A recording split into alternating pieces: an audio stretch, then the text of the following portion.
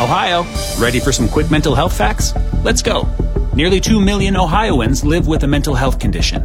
In the U.S., more than 50% of people will be diagnosed with a mental illness in their lifetime. Depression is a leading cause of disability worldwide.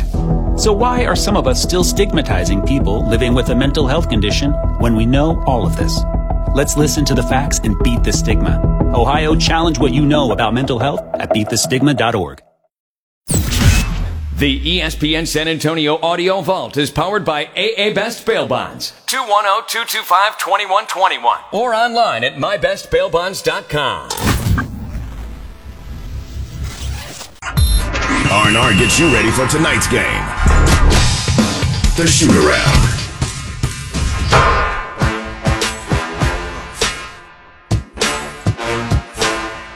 Welcome back. San Antonio's sports star. I'd like to welcome on another star in the universe. Carolina Teague. CT. Spurs insider as the Rockets come to town tonight. Boy, we need a win tonight. Can't hear her. Carolina, we can't hear you. There we go. Are. There we are. How y'all doing? Great. And yourself? I'm doing good. Probably one of the best weekends I've had in a really long time. Why? Because the Packers got eliminated from the playoffs. See, Bear fan. You see, yeah, that's a Bear fan talking. It is the Bear fan talking. Taking pleasure in the sadness of others. See, but you know what? This is the thing, Carolina. That don't make the Bears better. This is what I was trying to tell Giants fans and Redskins, Washington football team fan. And then I had to check the Cowboy fans because they jumped in on it like, yeah, Aaron lost. I'm like, well, you still got your same. The Bears still have the same problems. No coach, no running game, no offensive line. Aaron Rodgers losing doesn't help any of that. All that stuff is really cute, all the things that you said, Rudy.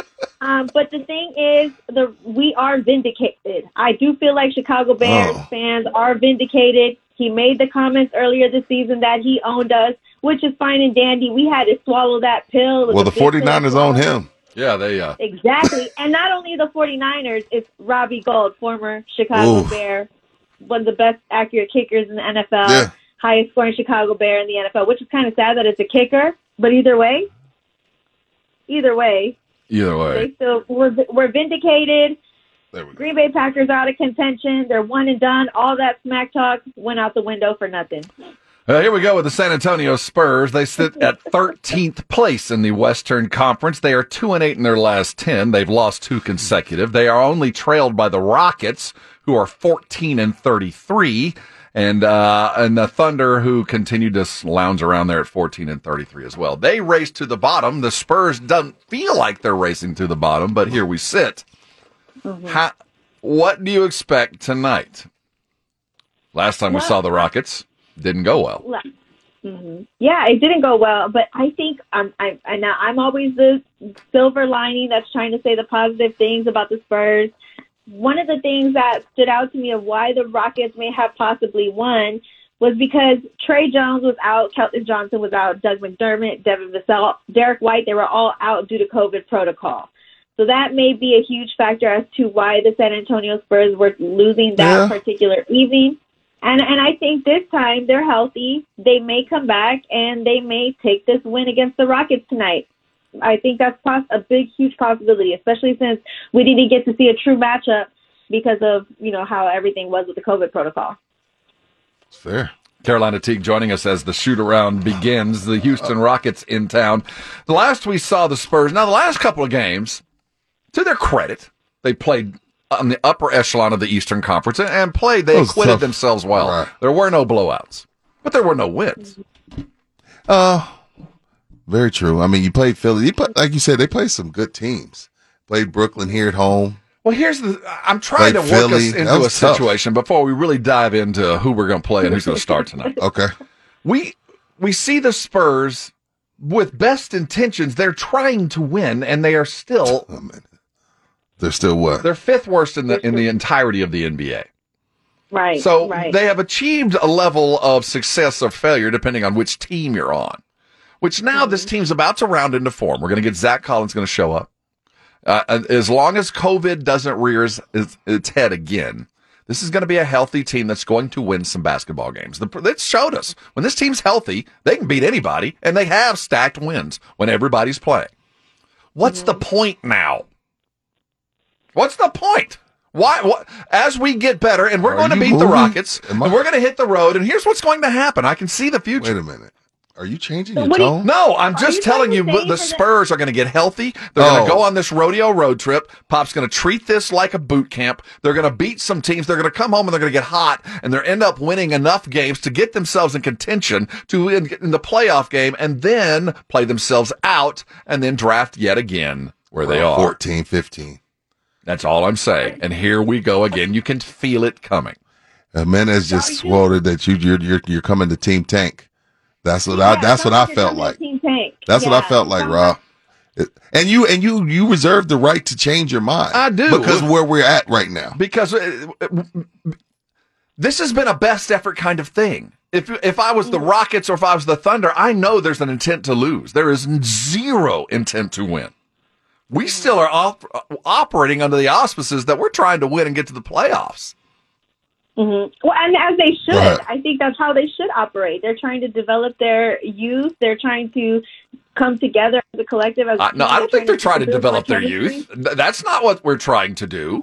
I think so. No, we're not. Josh Primo is playing Rio Grande Vipers. But Vassell is young. Yeah, because that's part of the development. Keldon's young. I consider all of them young. I don't just consider just the rookies young. I consider like Vassell and Keldon. I think those guys are young. Okay. I think that's youth. But I don't consider Derek White young, but I feel like everybody else they're considered young. Don't get me started on Derek White. Let's know ourselves. On Derek White. Yeah, let's know ourselves. Let's get into the Spurs themselves. Let's look at who we're going to offer the Rockets as they do come to town.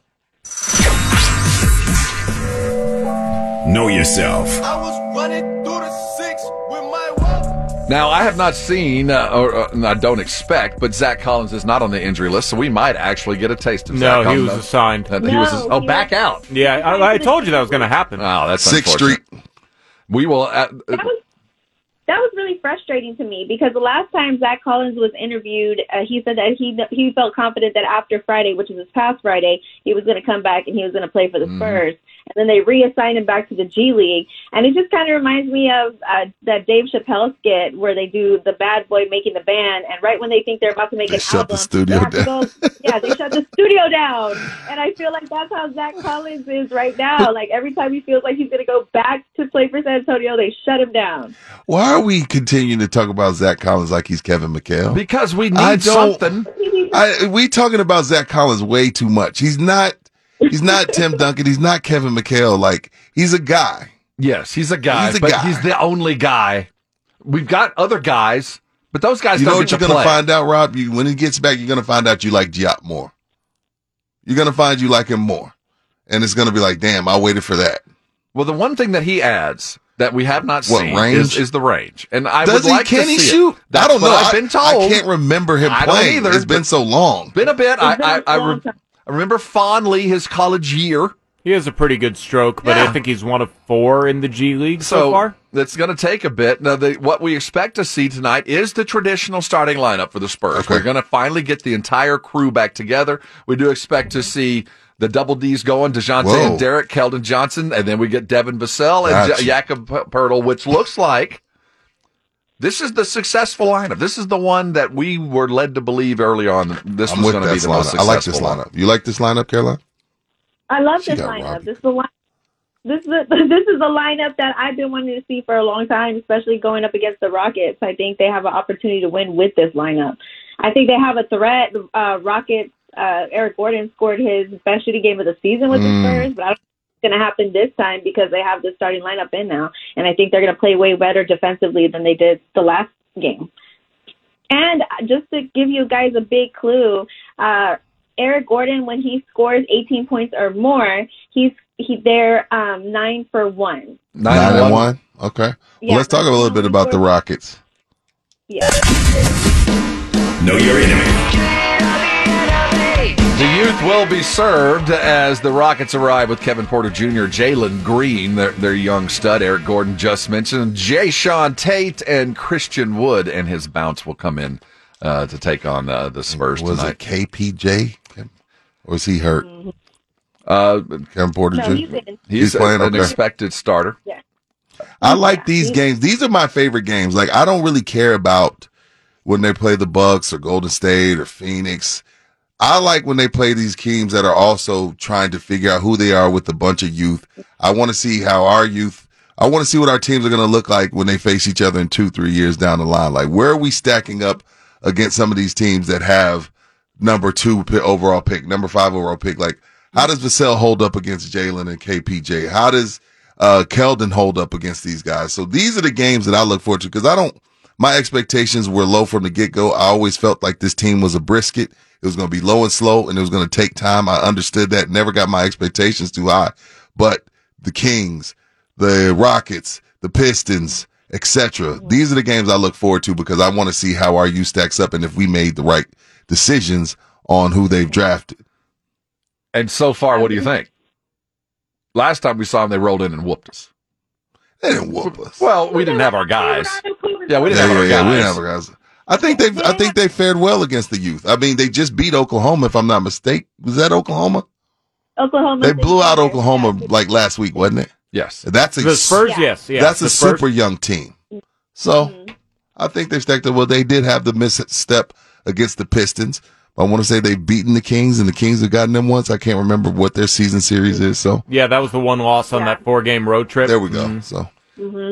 Yeah, I agree too. I think these are great games to watch to see how they're developing, and especially when you look at the Thunder game, how they blew them out.